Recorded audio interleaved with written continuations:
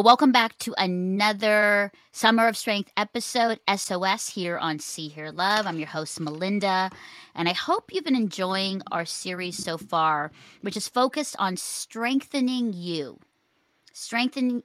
in all different areas of your life, in your mental health, in your relationships, if you're a solo parent, or if you are in a blended family, if you're going through a divorce, redemption, the church, should I go on? There's so many things that we're talking about in the series. So I hope you join us all the way through our Summer of Strength series. And today, I have a great guest with me, Sanait Lichmore. She's a registered psychotherapist and Enneagram practitioner who has provided individuals and families with clinical support since 2010.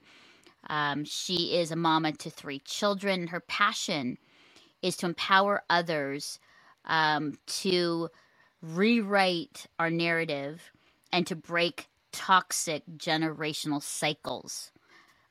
This is a conversation that I just loved with her, where we identified, which I love this, that the problem is the problem. You're not the problem. The problem is the problem. Where we talk a lot about parent wounds and wounding, and how God is mother and father, and how relationship with him can change so much. That in her own experience, one of the biggest issues that youth and parents had, is miscommunication, and that how we can communicate better with our parents, and how to stop living with guilt. Oh, so much. So we just need to get right into it. So here is my amazing, thoughtful, inspiring conversation with Sanait Lichmore. You are seen, you are heard, you are loved by God.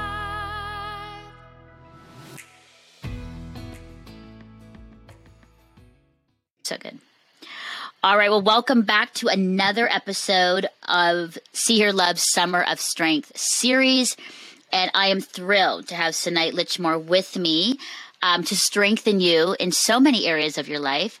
Sanait is a registered psychotherapist and Enneagram practitioner, which I love. And 3 children. We need to talk about that, how you're doing with that.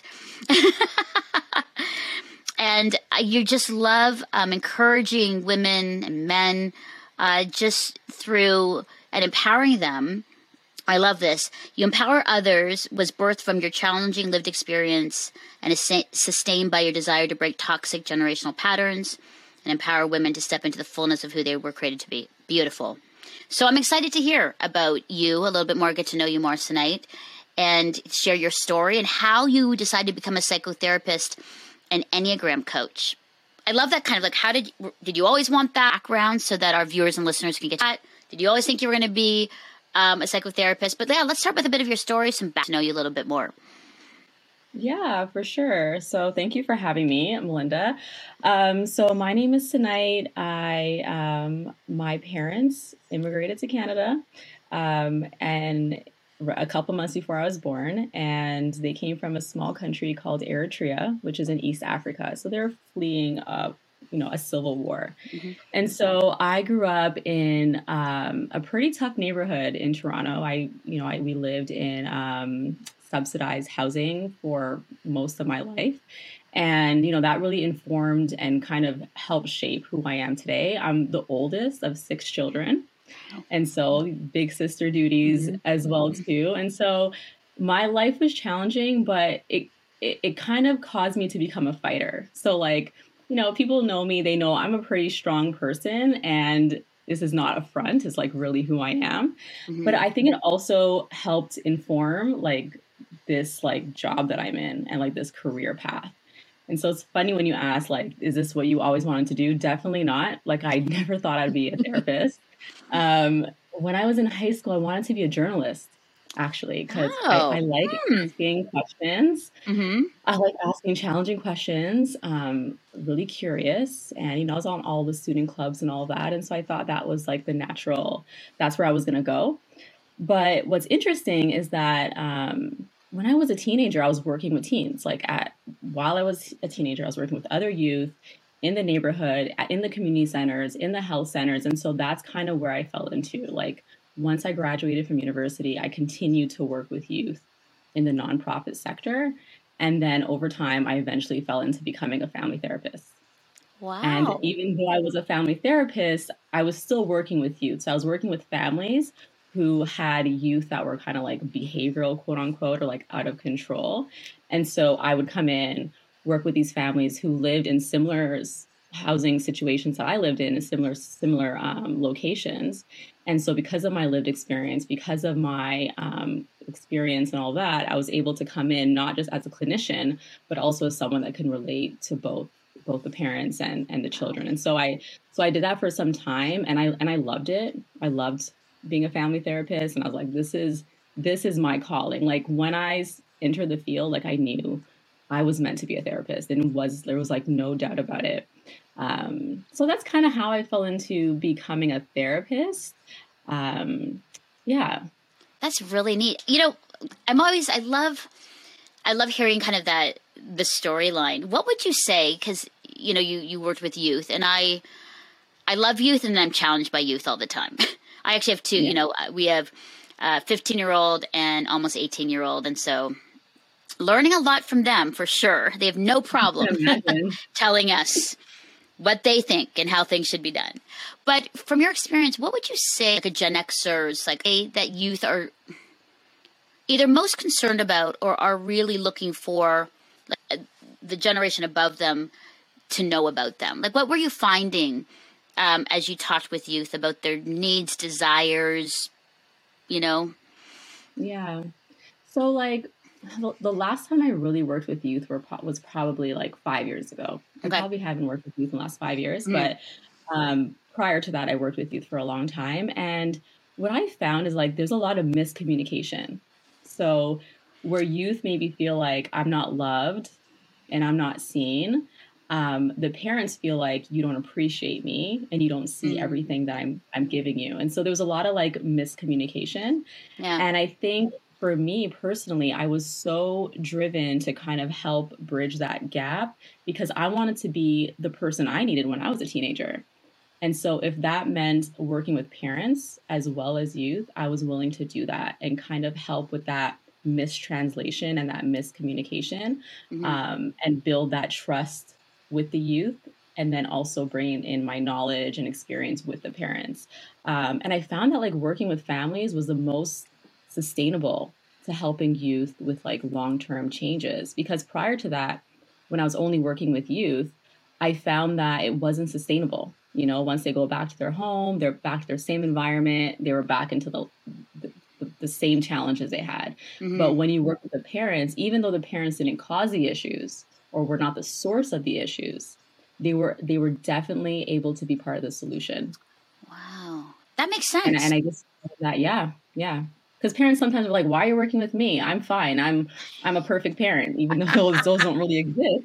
Yeah. It's like, even if you didn't cause this issue, you can definitely be part of the solution.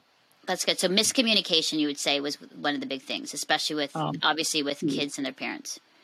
Yeah, I huge, can yeah, see that. I can see that. I can see how the lens and the way we interpret things can totally we can totally miss it, right? Like yeah, it's almost like you need like a translator sometimes yeah, to understand exactly what they're saying, what I'm saying. Because then when you don't hear it, or you don't know what they're saying, or you don't get it, or you're angry about it, then the emotions, right? Then you're yelling, or you're retreating, or you're walking away, or you're blaming. yeah, That's really yeah. good. That's And really good. it's funny because, like, when I became a parent, my child's almost 9. So when I first became a parent, I was so confident. I was like, you know what? I worked with families for 5 years. I know all the things. Like, I Yeah. am going to be the best parent ever.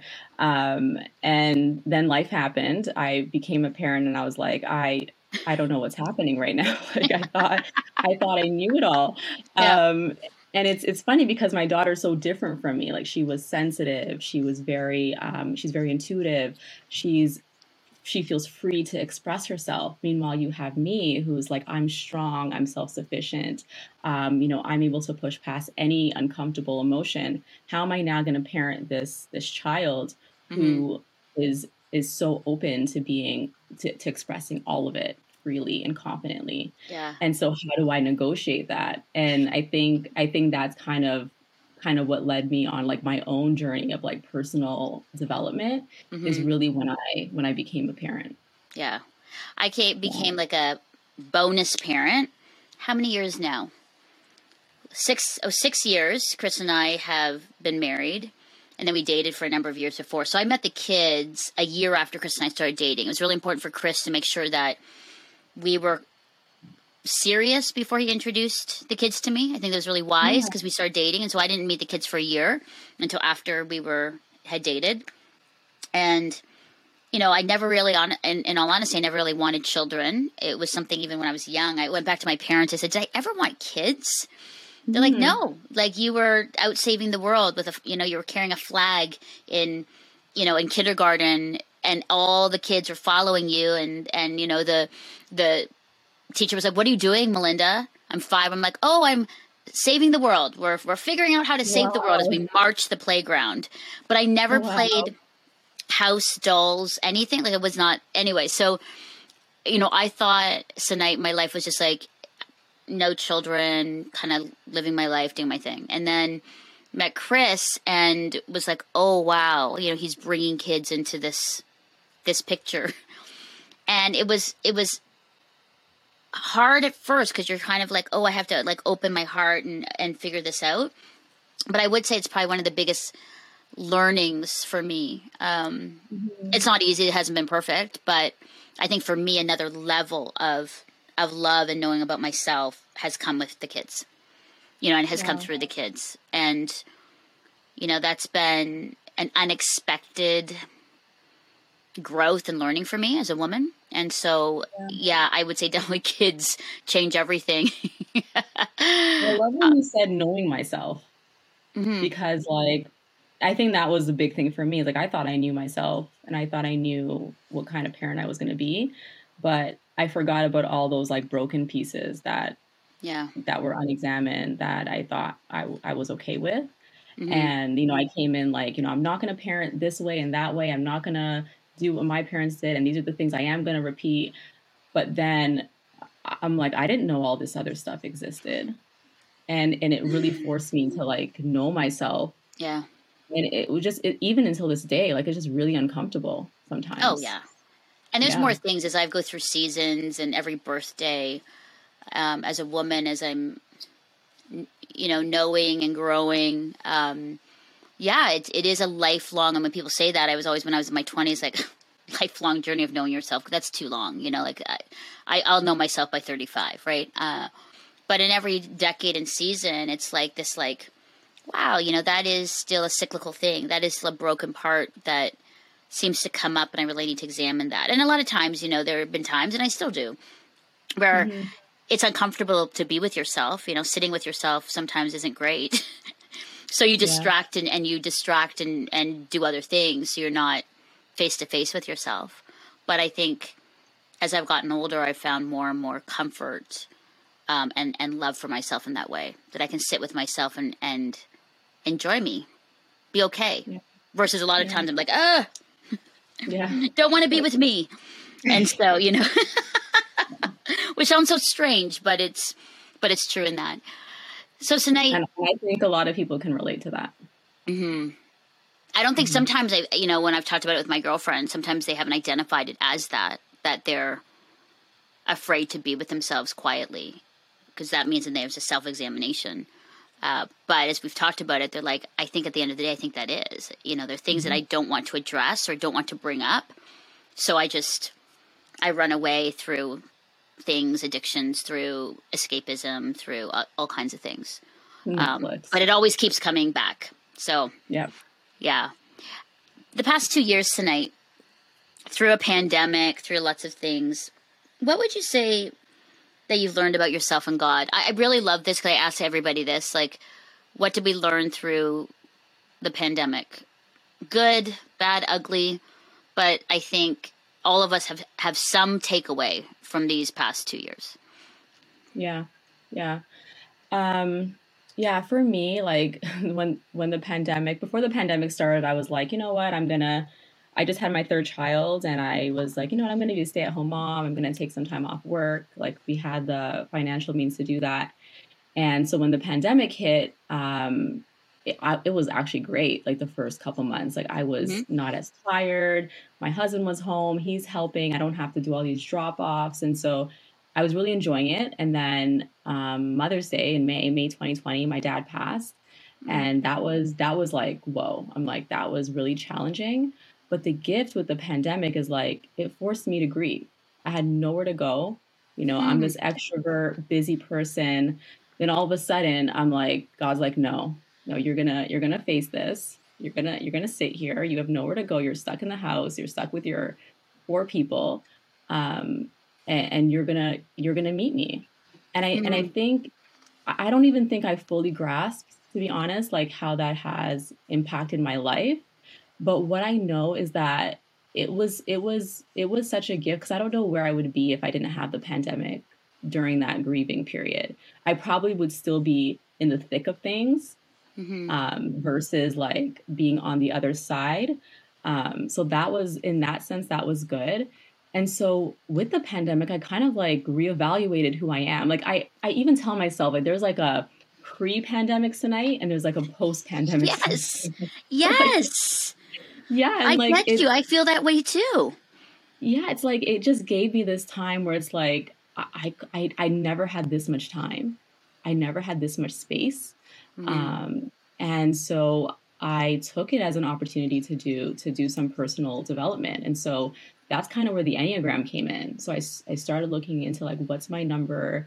That was very hard for me to like recognize. I'm an 8, so I'm the challenger. Hmm. And then I did coaching. I did Enneagram coaching for a whole year, where every single month I worked through some goals, and these were not big goals. These were like Hmm. simple things like being more vulnerable, inviting people into my mess, like things that hopefully we should all be doing, but they were so challenging for me, Hmm. extremely challenging for me. And so having that space, having that time, having that access, um, it kind of like it brought me back to myself, but it's myself, but also this more mature, self-aware person. And so it's Hmm. like past and post kind of came together and then created this like new version of me that I'm still kind of getting to know. But I Hmm. don't know if I would have gotten that opportunity if it wasn't for the pandemic and like facing loss and facing myself. That's really good. I'm sorry to hear the loss of your dad. Yeah. That would have been hard, especially during that time. Yeah, yeah, it definitely was. And I think even as the oldest, I'm like, I'm the Mm. one that did all the funeral arrangements and did it all. And so Mm. if we were not in a pandemic, I probably wouldn't have had that opportunity to breathe, Yeah. to really grieve. But I did. And it was, yeah, it's, yeah, Yeah. it's all the things. Hmm. It's interesting when I've been talking to a number of people through interviews or just over dinner and hangouts. There have been a number of people who acknowledging the pain and the loss and grief of the pandemic, as well as what you've said, good good things coming from it, moments and space to grieve, to think, to ponder, to reevaluate, which really says a lot about us, right? That pre-COVID, we were at such a pace that we couldn't even do these things that seem so basic, like, oh, now I can go for a bike ride. I Yeah. can, for me, it was learning how to cook. I hated cooking, and for during COVID, you couldn't go out to restaurants, so it sort of forced me to go, okay, what's this cooking thing about? Why is it so fun for so many people? And then Yeah. going, oh, it is quite a creative outlet. Or Yeah. me picking up the ukulele and our family playing music and posting it on Facebook for the enjoyment of others and to the absolute horror of my kids, singing songs, but ukulele, like that's something I remember seeing my husband's musical and it was on his shelf and I was like, oh, I should do that one day. Oh. And then never did it for years and then had the space to do it. But then it was more about Why am I not choosing to do those things? Why am I so busy with other more important things or distractions that I'm not doing these things? And so I'm hearing that a lot. And I wonder that in the next little while, we're going to see books or papers about some of the good things for people that have come out of this, that allow people to have family dinners together and not running around, to all the things, right? Like to be more creative, to meditate more, to do artwork, to whatever it was, right? And also even just like when we were going through it, so many people stopped by with little gifts for us and food gifts and plants and those were things that I'm like, I received them well. I loved it. But why are we not a people always doing that for our neighbors and people, dropping off gifts and food and things that might, like, so I, as you say this, I'm like, there have been some great benefits, some great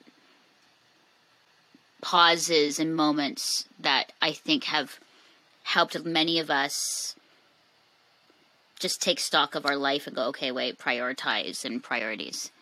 Yeah. And obviously there were definitely a lot of hard moments. Oh yeah. Extremely hard moments. And I just don't think we even have grasped like the impact the pandemic has had on us, right? Yeah. And I agree. I think that it's that where there has been a lot of loss and people felt isolated, and mental health. I mean, I talked with two men yesterday who, the pandemic wasn't good for them for their mental health. And they're still in recovery about that. And what that did as far as, their thinking and things like that and plans and stuff. So yeah, I think that is good for you, where you're saying it gave you space to grieve, and to really experience that and grieve and process. Yeah. It's good. It's good. We talked a lot about how you, your passion is to empower others, was birthed from your challenging experience, sustained by desire to break toxic generational patterns and empower women to step into the fullness of who they were created to be. And I'm always, over the years on See Her Love, we talk a lot about family of origin as the beginning of where many of us formed our thinking and belief systems, about ourselves, about others, about the world. Can you talk to me about that a little bit? Like, we use that. We just say family of origin. Yeah, our family of origin made that happen. Our family of origin, we blame our family of origin, right? On who we are today. Yeah. But I have never actually really talked to anybody like a psychotherapist to really kind of help us process just really what we're saying, that there is truth to that, or maybe we need to like change language around it too. But I know that that's been a big conversation piece for the past 5 years of See Her Love. Yeah. It's a buzzword right now, like that, breaking cycles, breaking generational cycles. It's a buzzword. It's what everyone's saying. But I think even before going into it, I think we need to really recognize that most of our parents, if not all of them, did the best they could with what they had. Most parents, most adults are cycle breakers. Most people have decided to do something differently, whether it's giving their kids something that they didn't have, showing up differently. And so I think to a certain extent, all of us are cycle breakers. Like it's even if we had like a challenging childhood, if we were like to look back at our parents' childhood, it was probably more challenging than ours was. And so even recognizing that, I think, is helpful, because I think in some cultures, I know in my culture, saying something bad about your parents is really dishonoring. In the Christian culture, we are really taught to honor our parents. And so when we say something wasn't given to us, or we're going to do something differently, or we didn't like how things were done, it could be seen as dishonoring. And many people can experience a lot of guilt. Mm. But what happens sometimes is like that guilt could also prevent us from recognizing the harm that was caused, which can also prevent us from healing. Wow. Wow. Yeah. Hmm. And I'm just. so like it's it's a big topic, right? These like breaking Mm-hmm. cycles, it's a big topic. And but I think starting there where it's like they did the best they could with what they have. Mm-hmm. To break cycles, you don't have to confront your parents. You don't have to have a sit down and a family discussion. Mm-hmm. Healing and changes can happen without confronting your parents who did the best they could with what they had. Wow. Would you say, like, if you're self-examining yourself and knowing yourself, Mm-hmm. I guess the question is like, how much is on family of origin and parents, and how much is it on you choosing just bad behavior, choosing things that are destructive? Do you know what I mean? Like, I always Yeah. wonder, is it a percentage like 50-50, or that's not the right way to do it? Or, you know what I mean? I'm trying to like process that because Yeah. I'm just getting, my mind is sort of like spinning a little bit and processing. Yeah. I mean, I don't know, right? I think Mm-hmm. everyone's different. I think it could be there's different factors that create that form us. And so for sure, like our parents and how our the culture in our home, how our parents had relationships with each other, with other people, with us, how they lived their lives, but also like genetics, our life experiences, systemic issues also impact us and how Mm-hmm. what we see as truth and what we see as as even in our identity. And so there's various factors, and I think they impact people differently. Mm-hmm. But definitely the research does show that like parents really have the biggest impact, normally or usually, in terms of particularly like how we see ourselves and then how we function in relationships with other people. Wow. So if there are some things where you're like, oh my goodness, because you know how many of us have said, oh, I never wanted to be my mother, say what my mother did, and then we find ourselves literally saying the Yeah. exact things Yeah. that your mother said Yeah. or did that would drive you crazy when you were younger, and you would swear, never would I do that. I will never do that. And then you find yourself doing it. Which, Yeah. I mean, I did the same thing, and I now do things like of my mom, and I'm like, and then it shocks me. Or like Chris will say, oh yeah, that was so your mom. And some of it's good, and some of it's a bit of the more challenging things. But how do you break the challenging, maybe bad things in that? Like, how do you, like where you're saying, you're breaking the cycle, because it's not Yeah. easy. It can't be easy No. to say I'm not going to Or do else that anymore. we'd all be healed and just, Right. running in the meadows, just Right. A eating the little sound rainbow. of music. Yeah, Yeah, doing our thing. Right, exactly. right. Exactly.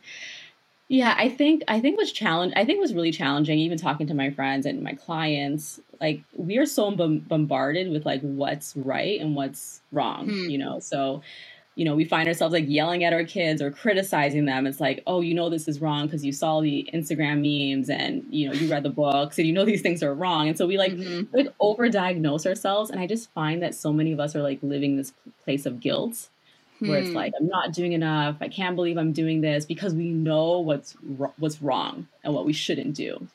Right. But I think what happens is like we move too fast from like self-diagnosing to doing something about it, and we Hmm. forget about like the compassion and like the validation part. And so I think to break cycles, I think the most effective way, in my opinion, is through reparenting. And so reparenting is this concept where you are showing up for yourself to be the parent that you needed in that moment. Wow. And to take it a step further as Christians is actually like reparenting and allowing God to be that parent that you need in that moment. Hmm. And so let's take like a small example.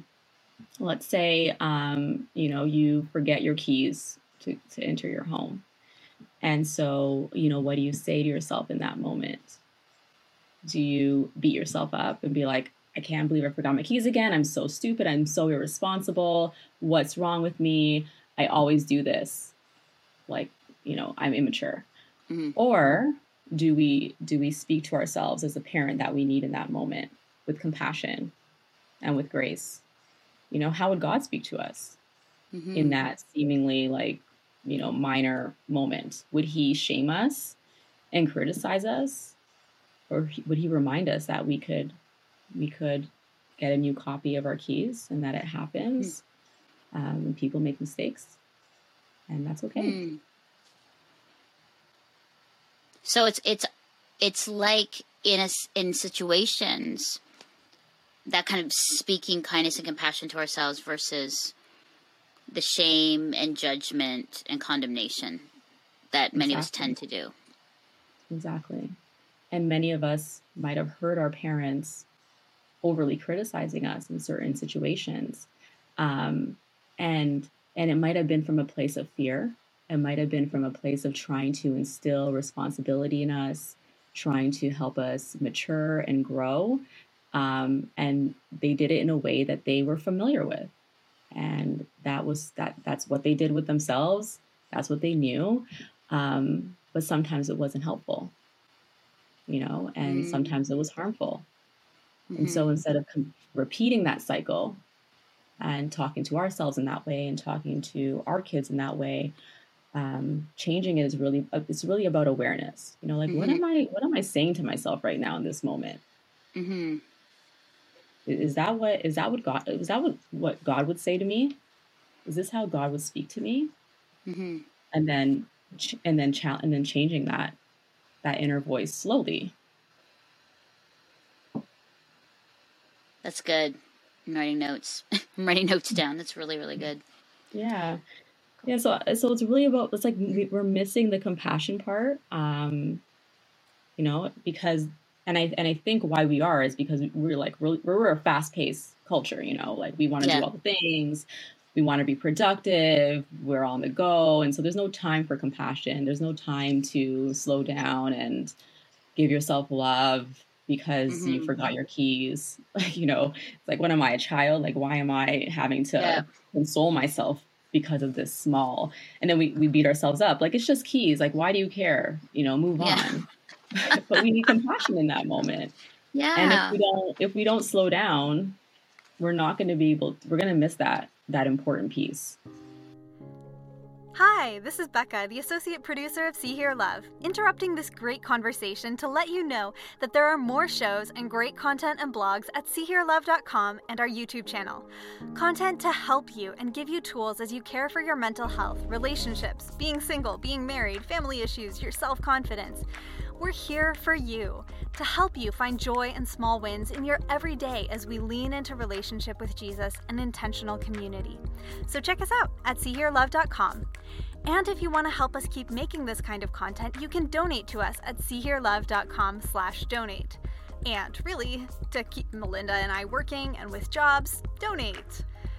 And finally, if you found this episode inspiring, please take a moment to share it with someone who would enjoy it and to rate and review our podcast. It really helps.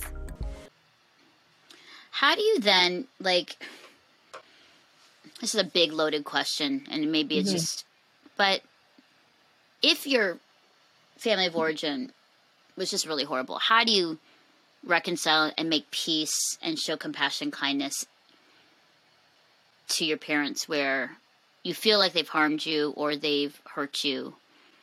How do you begin that? Because, I know over the years, a lot of people have written in, or friends who are like, I just can't. Yeah. But then I see tonight, them living out still in the pain and unforgiveness, right? Of not acknowledging or forgiving, their parents in that place, right? I know it's big, but it's just how do you start that? How do you take a moment, give yourself compassion, and maybe give your parents compassion as well? Because that's hard for some people, right? It hasn't been a great childhood. Yeah. It's been pretty lousy, Yeah. I don't think it's the same for everyone. Yeah. Yeah, it was challenging for me. I did have like a challenging, especially my teenagers was very challenging, and I didn't know I'd ever get to that point, and I allowed Mm. myself that grace that I might not get to that point. Um, and even getting to that point almost felt like a miracle, and I don't think there was for me like a 5 or 10 step program. Um, I think what was the most helpful for me is really seeing God as my parent, right? Really seeing God as my Mm. mother and my father. Yeah. Um, Yeah. and I'm so grateful to be a believer, and I'm so grateful that we have that access and that like that God even calls himself father, like he could have called himself brother, cousin, all the other titles, but he's like, no, like I know that parent wounds are the deepest. He knows that Mhm. when you have that parent wound, it has the biggest impact than any other wound on our emotional well-being. Yeah. And God was like, I'm going to be that perfect father because you Yeah. need me. And that's like such a precious gift, and I think how that plays out for people isn't the same, how they allow God to show up as a parent.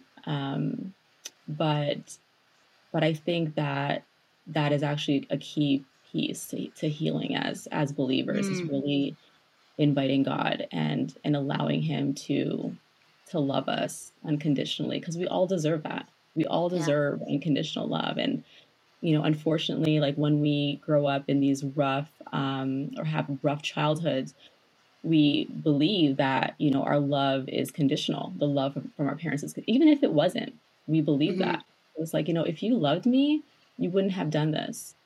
And so Mhm. then you build a story where it's like, you don't love me unconditionally, but then being like, whoa, but God does. And Yeah. God has proven that time and time again.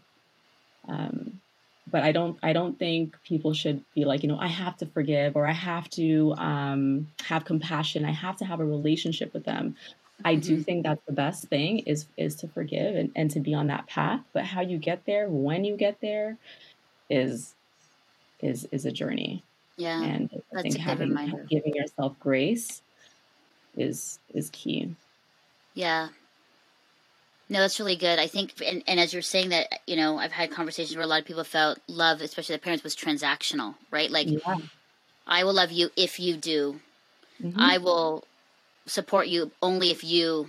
And Hmm. so grades, sports, all the things like Yep. being quiet, being the perfect child, not being contentious.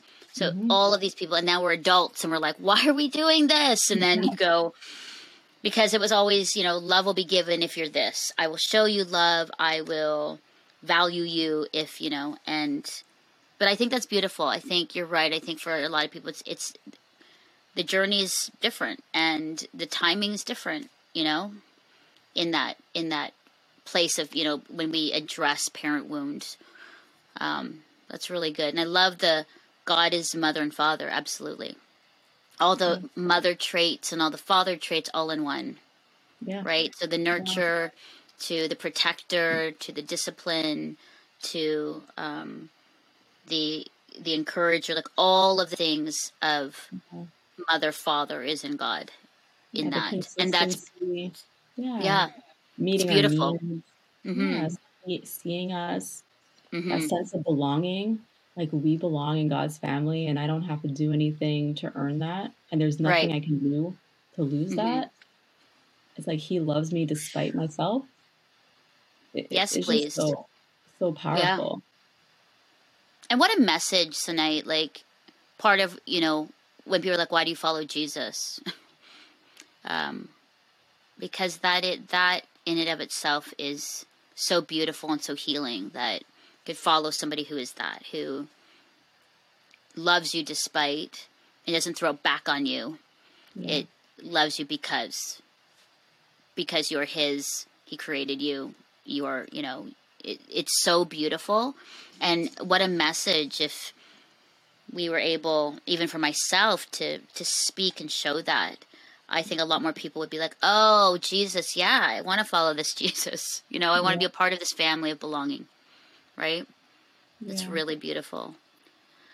You also talk a lot tonight about this rewriting your narrative. I think we're kind of coming into that as we're talking about this. I love that. I've always loved that. Hmm. It's quite empowering. This rewriting our narrative is quite empowering to anybody who thinks that they're stuck in their narrative Yeah. and can never get out of it. And so let's just talk a little bit about that, because I love this, that we can rewrite our narrative so we can impact us. So there's impact on us and change on our families, communities, and future generations. So you're speaking my language all about that, about ourselves, about our neighbors, and then the next generation when we do that. Hmm. What does that mean? What does that look like in rewriting our narrative? Yeah. Well, I think first of all, we all like life is built on stories, right? We all tell ourselves stories from our childhood, Hmm. stories about why things happen to us, why we are a certain way. Like we build them up. And so I think before we get to even rewriting our narrative, like we definitely have to be aware of like what our narrative is. And this could be like, we have big themes, like the roles in your life. What are the main narratives, that you're a speaker, that you're a parent, that you're a wife. These are narratives. But then there's smaller narratives that sometimes have patterns, so every time you don't get a job after an interview, what's the narrative you tell yourself? That I'm not good enough, that I'm not good at this job, or that, maybe it wasn't the best fit for me, or maybe you're overqualified. Like, what is that narrative? And so Hmm. when we take the time to be aware of the stories we tell ourselves, I think that's when we can start walking into like the rewriting our narrative. And it's also why I love the Enneagram. I feel like the Enneagram almost gives you like a free kind of like insight where you don't have to do as much of the work and looking for patterns, like Mm. finding out what your number is. And it's like, wow, like this is a story that I'm telling myself, that I can be vulnerable, or I always have to be optimistic, or I need to achieve to be loved. And when we Hmm. realize these narratives that are playing out, then we can start to challenge them. Like, where did this come from? Hmm. Who told me this? And I think that's a really important place to live in and to be in and spend time in, before that next step of then replacing it with, a more realistic narrative. Hmm. That's good to know. Yeah. I think too many of us are locked in. Like, even we even say it like, well, this is my lot in life. Well, I guess this is my life. And, Yeah. it's interesting, like what I've been doing, See Here Love, we've talked a lot about choice. Like, you need to choose. Like, you can't just pray to God about something and then do nothing, Yeah. because it does, you have to take action or change or choose or love. Like, you can't.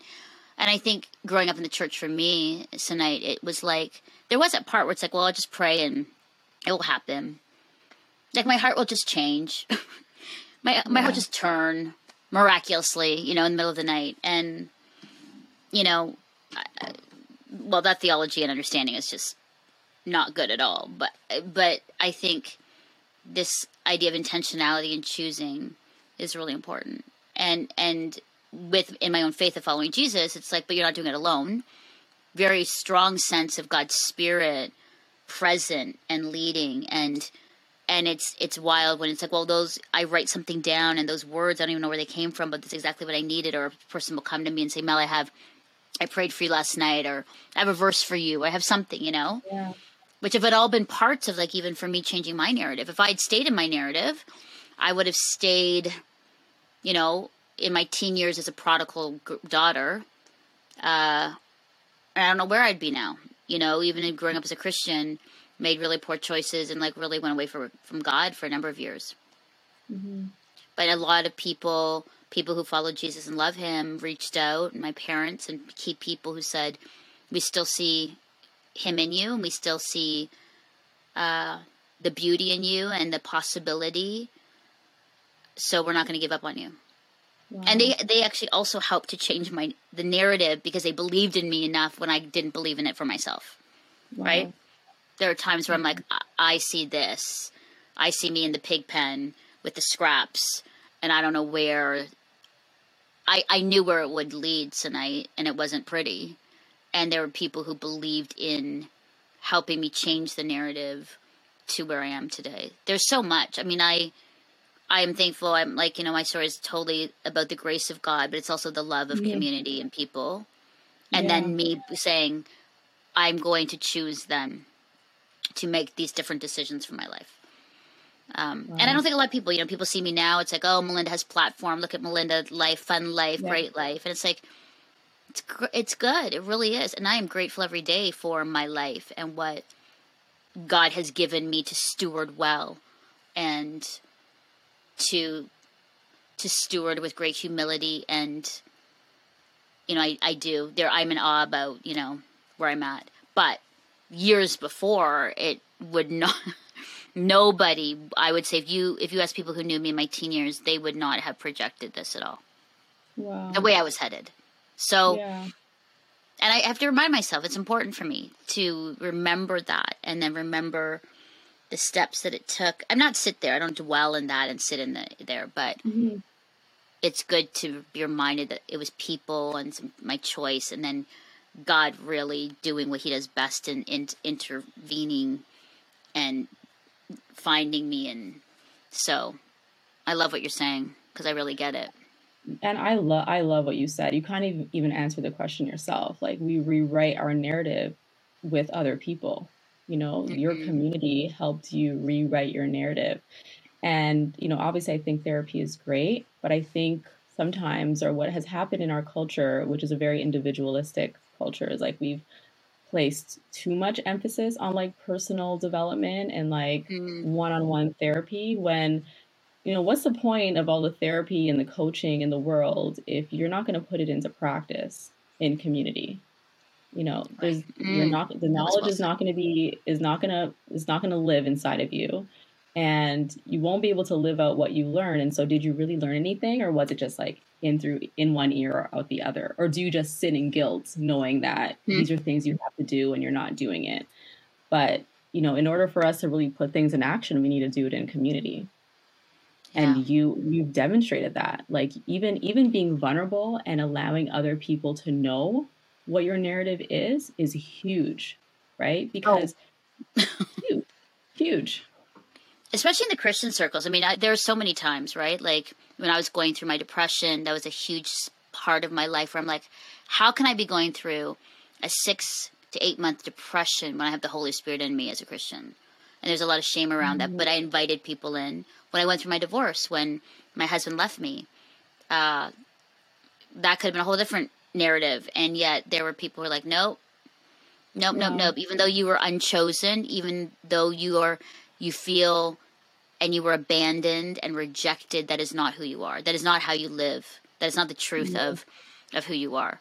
And so I think you're right. Like, as you say this, it's so good because I think I could have remained in that narrative of the circumstances and what people have said.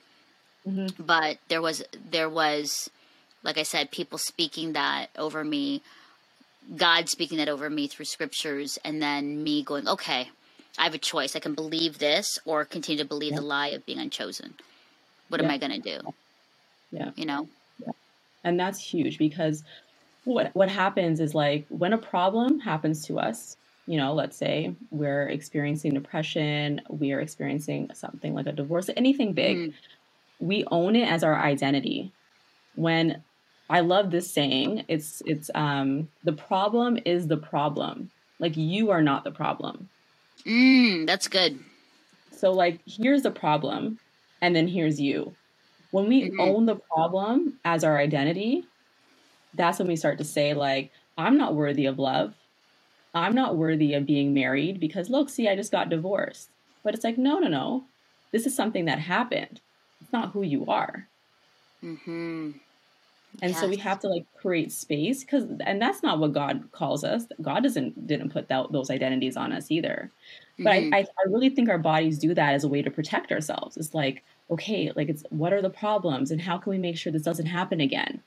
How do we defend ourselves? And so it focuses a lot on the problem, and then it becomes bigger and it has more control and power than it deserves over our life. But when we give it like the appropriate space where it's like, no, you're just something that happened, but you're not who I am. That's how we ward off and like reject these like false narratives that try to like impose themselves on us. Yeah. So And, good. and I it love sounds like that's exactly what you did. not easy. I mean, so not easy. And even as a follower of Jesus, it was like, you would think I'd be like, okay, go to God and whatever. And it's like, there were so many like battles and things. And then I was like, God, do I trust you? Because look what happened. But I'm not blaming you. I'm blaming me, but can't hear you. And yet when I look back now, wow, he was there the whole time. There were times where I think, and I say this, like, God is silent in the way that you may need, right? Like for me, it was like, I wanted immediate answers and immediate results, but actually the greatest lessons were through some of the greatest pain. The greatest lessons were when I was in great pain and I had come to the end of myself and nobody was there, in the sense of like, they had been there for me, but they couldn't take me all the way. There was then me having to really be like, it's me. Okay, God, me and you and me, and those quiet, hard places. And I think, pain grows you. I hate it, but I am not the same person. I'm not the woman I am today without it. Lots of growth through it. Hard, but I believe I'm so much better for it. Yeah, how do we talk about that more in the church? Because, we all just believe this, like we have like a miracle working God, but is it like miracle working God overnight? Is it a miracle working God with one prayer? Sometimes. But what about those stories when that doesn't happen? Right. And then you see when it doesn't happen, then people are like, oh yeah, God, see, I'm angry at him. He doesn't answer. But then you're actually asking God to be a genie and be at your beck and call and whim. And that's not the relationship. Like, and that's our culture right now, right? We want everything fast. We want instant gratification. We have less patience. We don't know how to wait. And so we're treating God that way. It's a reflection of where we're at. And so it's almost like we have to, as a church, like we have to remind ourselves, like we are, like, we're not of this world. And so the patterns and our expectations, like, have to really reflect God and who God is, as opposed to what we want and what's comfortable and what's easy and natural. Yeah. No, It's funny that's because good. even when I was doing like my Enneagram coaching for the year, I was like, okay, am I better now? Like, am I fine? Like, why am I still doing this? Like, I'm a therapist. I should like know all the things and, work on personal development a lot faster. But I had to remind myself, it's like, I've really believed this. I've been immersed in this culture of instant gratification so much. I don't know what it feels like to slow down, take my time, to heal slowly, to get to know myself at a slower pace, and that it's not a race. There's no prize at the end, That's so good, because we actually were talking about this, my husband and I. We sound so old, but we were telling the kids about the days where we had to line up at record stores to get tickets for a concert. Like, that's literally like our age, where we'd have to go to Sunshine Records or HMV in the day. And we would line up, we'd skip school to get tickets. And there was this anticipation and excitement about waiting and then going to the concert, you know what I mean? And lining up and, that kind of like, and we were saying how we've missed it, because now kids can go online, get it, or get the song right away, or just, you know what I mean? Like, there is a change in that. And I think it's the same way of the process and the waiting. There's something good and deep about that for our own souls and for us, that it's not overnight, that healing takes is a process. Grief is a process. Growing is a process. And Mhm. I believe more and more at this age and stage of my life, it's because you learn the most in that.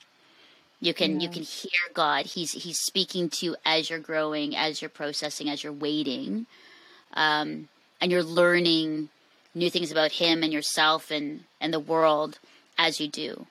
Mhm. And I know that I've seen that. Like there are times where I'm like I want things really fast, and I Yeah. get very impatient, and this is a good conversation actually because it's again a reminder of me to wait and hold space for the process, for the waiting, for what God will do, in that. It's good. Yeah. This was timely. It was good for me. I have to remind myself that because I am a production, broadcast, content creator. Let's make it go. Let's make it happen. We got to put it all out there, right? Yeah. It's I'm good. that way too. For me, this conversation, even towards the end, it's reminding me of like the value of like intergenerational conversations and relationships.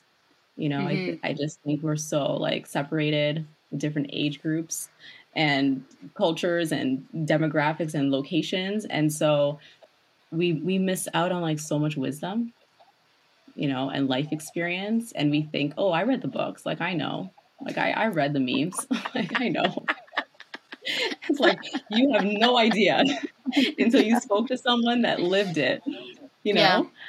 Yeah. Um, yeah, and I think we really need more of that, in our communities, because there's so much more that we can learn, but if we just like speak to each other, and then even the changing the narrative, I think intergenerationally, I think narratives can change when we have community with those that we're in relationship with, but also that are from different generation groups. Mm-hmm. Yeah. So, Night Lichmore, honestly, this was rich for me. The problem is the problem. I think that's such a good reminder. There's, as we talked about parent wounds and the time, like it, so rich. Thank you so much. This was really, really a great conversation for me.